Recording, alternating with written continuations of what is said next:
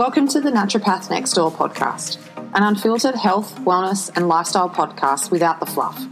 I'm your host, Pam, naturopath, nutritionist, personal trainer and owner of Pam Heard Naturopath.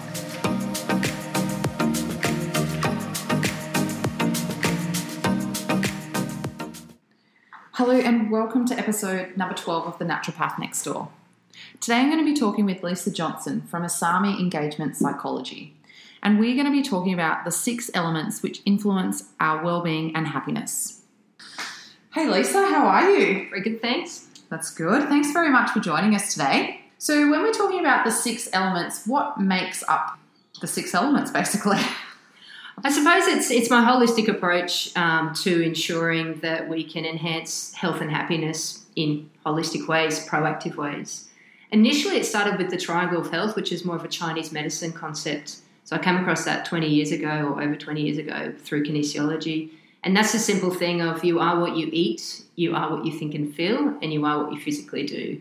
So there's the nutritional side, the physical side, the psychological side. And then in more recent sort of years, I thought, you know what, there's obviously a lot more to that than that. There's that sense of professional, career, financial kind of well-being. There's a sense of social engagement. And also for some people, there's a really strong pull towards a spirituality as well. And for some people, that's a religion. For some people, it's a spirituality. And that too. Yeah, so I guess everybody has definitely their different little niche thing that they go to, and we tend to be stronger in one area as opposed to another. Do you find that we need to be balanced in all areas for optimal health, or you find that pendulum can swing? It can swing. I mean, I think ultimately I still like to work with, reasonable, usable goals that we can kind of aim towards. So I'd like to, I suppose, start with 2 parts. I mean, we can look at the deficit model and we can have a look at where the gaps are and say, okay, look, we haven't been paying any attention to, surprise, surprise, nutrition. So let's actually have a look into that. So clearly that's an area where even the small amount of improvement, drinking a little bit of water, having a little bit less processed foods, whole food eating, those small, fundamental changes can make a big difference if somebody drinks Coke every day and processed foods. So in some ways we can look at that kind of gap. In another way, I prefer to sort of also work in, well, what is something that's meaningful for people? What is something that someone sees value in that's going to enhance their lifestyle? So they might say, you know what, I've been a real hermit for a long time. That social engagement is something that I really want to push through and work with. So having those meaningful social connections clearly is important. And when we're talking about the time that we're in at this moment, meaningful social connections is everything. And it's something that in some ways we feel has been stripped away from us, but really it's just been put on its head or arse in that we've got to do it differently. And we don't always like doing stuff differently.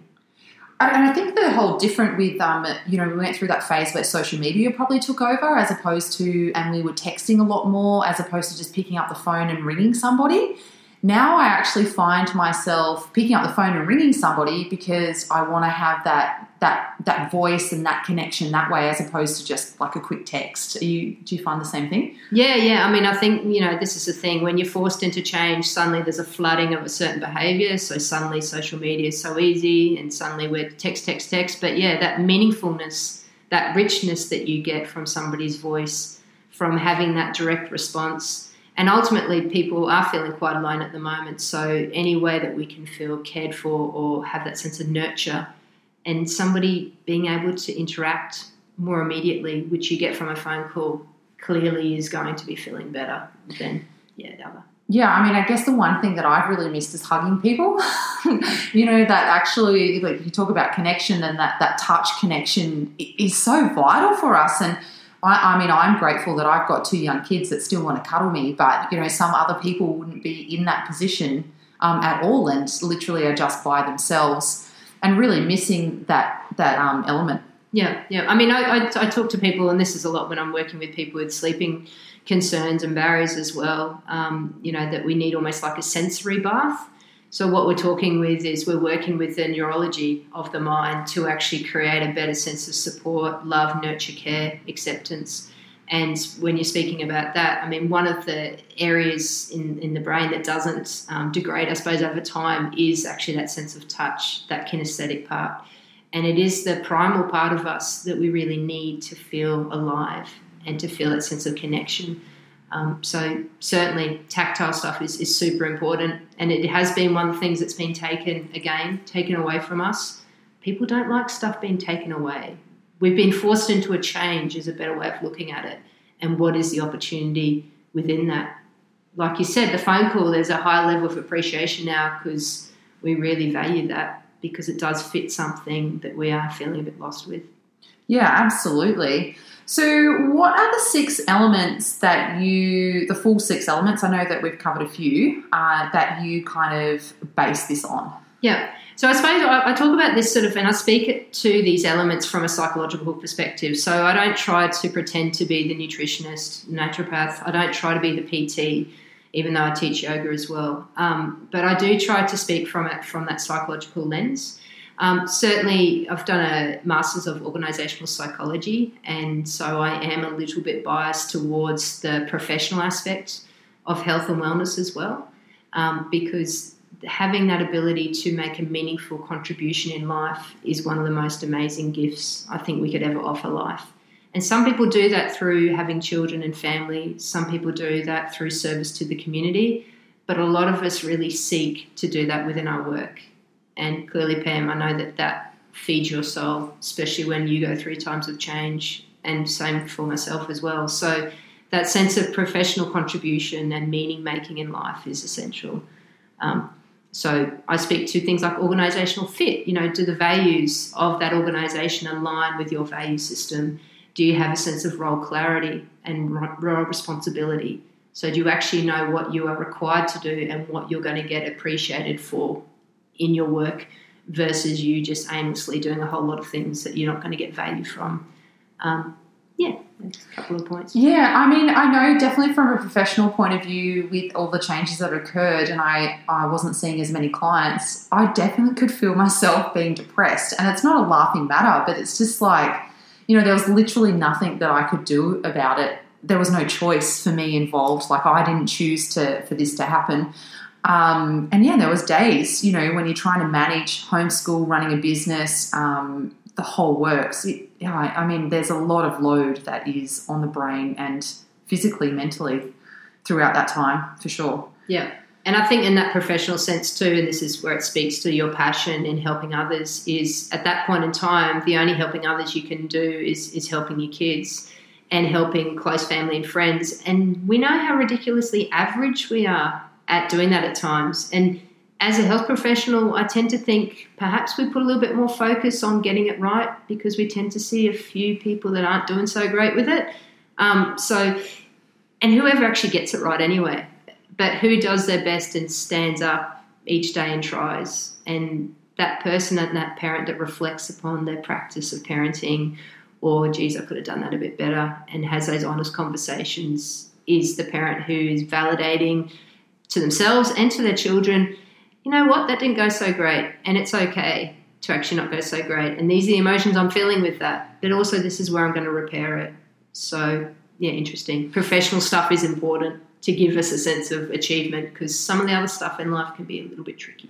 Yeah, even though I'm a teacher of health and nutrition and things like that, I'm definitely not a grade 1 teacher. Yeah. And who is a good grade 1 teacher?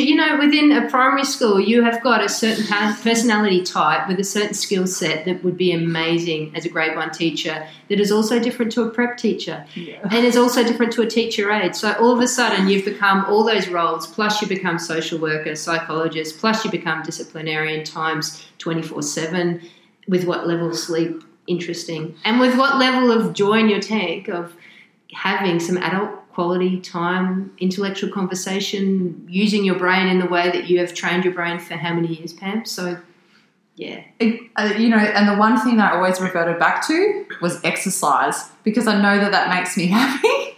So whenever I was like, right, that's it, we need a break, we're going for a ride, and, the kids were out and we were doing that because that all makes us happy. So I guess, yeah, in a way, that was our default pattern.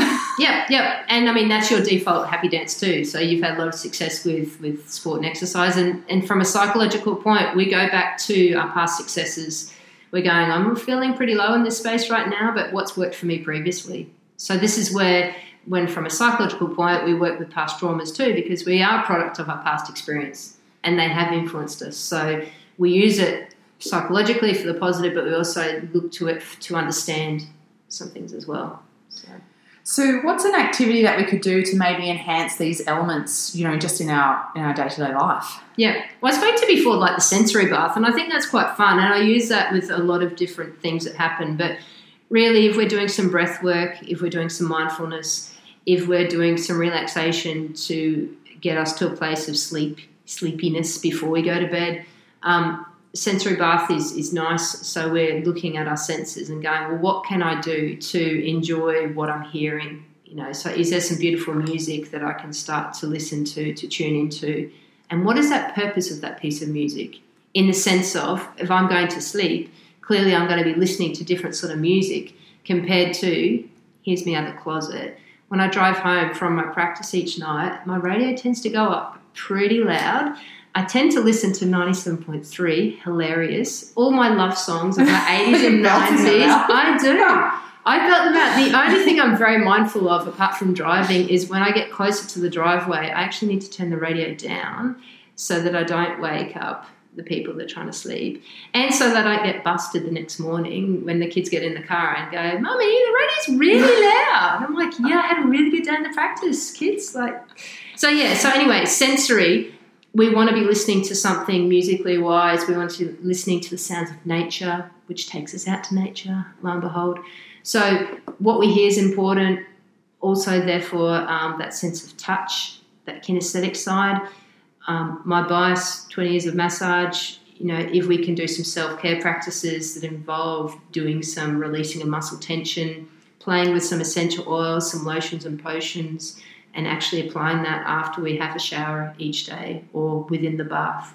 There's nothing more beautiful. And to try to trick your children, seduce them into sleep. A massage after each bath or shower is a beautiful way to turn the grizzly bear back into the nice kind of cuddly bear again. So sensory stuff, really important kinesthetic. I don't think I'd ever get away from my children if I started massaging them. You know what's really cool? So my 5-year-old, he's not particularly touchy, but what he is good is he's very he kind of engineering kind of mind. So he learns stuff and he's very intrigued and very inquisitive, and he loves order and structure. So he has seen over the years, so they're 5, over the years me doing a lot of massage with the kids, especially with his brother. And so he has worked out the techniques of massage. So he gives me scalp massage, he gives me massage through my eyebrows, through the sinus areas. He knows the key points and the right amount of pressure. And most mornings and evenings he comes to me and says, Mummy, lie down, I give you massage. Kid you not, hilarious. And he's not the touchy-feely dude, but that is how he shows love and care. And because he's so particular, he does it really well. So that's the trick. Teach them so then you can receive and you don't always have to do it. Yeah, big time. On my birthday, kid you not, they were like, Mummy, I'll give you a massage. And it is the sweetest thing to see that these children that you are creating and helping in the world are able to actually help you and heal your heart. So, pretty cute. Is there any other tips or any other activities that we could do to help ourselves? Where does it start and stop? So we're speaking about 2 of the senses. Obviously, the other kind of senses is, the sense of taste and things. Nourishing and nurturing food this time of year clearly is really important. Pam, you'd only have to kick into that in 2 seconds. There's that sensory part as well we need to be doing into too. So, anything where we can start the day with a nice daily practice and end the day with a nice wind-down practice. I say when I'm working with children, it's like the rubbish truck comes each night to actually take out the garbage, to debrief what's happened during the day. So this is where the spiritual aspect, one of the other elements, can work for some people. People that have a spirituality or a religion tend to be a little bit more having something regular to go to. In honesty, I'm not actually religious, but I believe that spirituality is quite useful. So I do that with my yoga practice and with my mindfulness. So it doesn't have to be a faith-based thing, but for me there's that regularity or that intrigue or wonder in the world. And sometimes for me it's a sense of I've got faith that if you continue to try to do the best sorts of things you can do, ultimately things will look after themselves. So something of having that faith in a higher good can be also really useful for us, especially when we're having a tricky time and feel that we need that connection, but we can't seem to see it in other people. So yeah, it's getting out of that fear. And, you know, uncertainty always creates fear, and then having that hope, right, that things are always going to get better, or, you know, just even practicing some gratitude of like, yeah, I mean, we are in a really shitty time. There's things that we can't control, but you know what? I'm pretty grateful that now I have my health. Yes, on the flip side, I get to spend more time with my kids, even though they don't like me as a teacher. You know, there are some positives to pull out of things. Yep, absolutely. Thanks so much for your time today, Lisa. I really appreciate it. So if people want to catch up with you or find out more about you, where can they head to? So clearly I've got a website and a Facebook page, Asami, Engagement Psychology. The word Asami is a Sanskrit word for a complete and whole approach. So it's just the holistic side of things.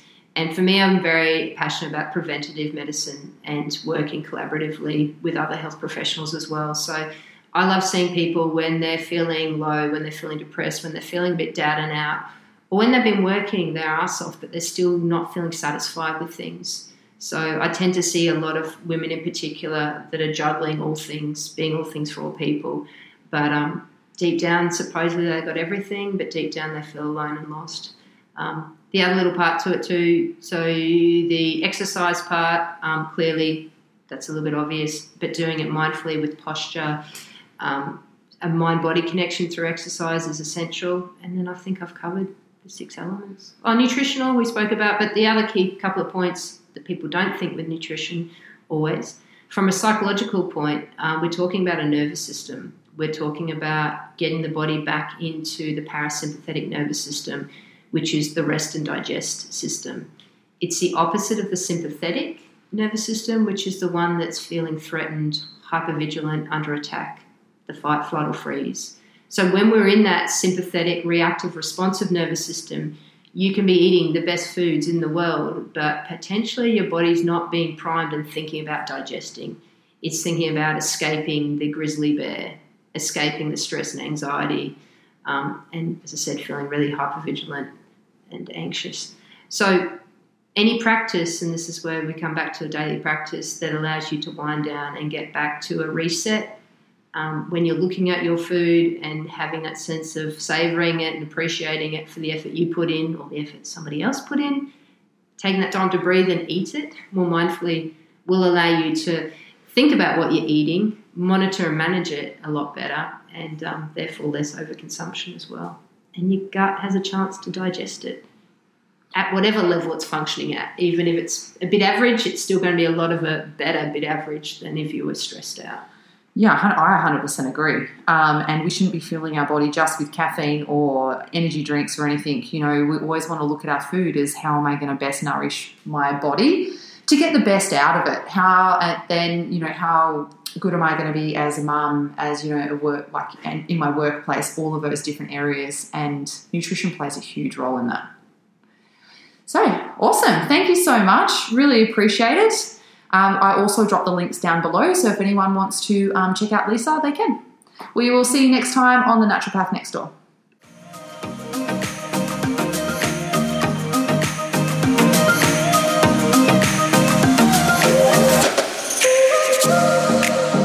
Thank you so much for listening to the Naturopath Next Door podcast.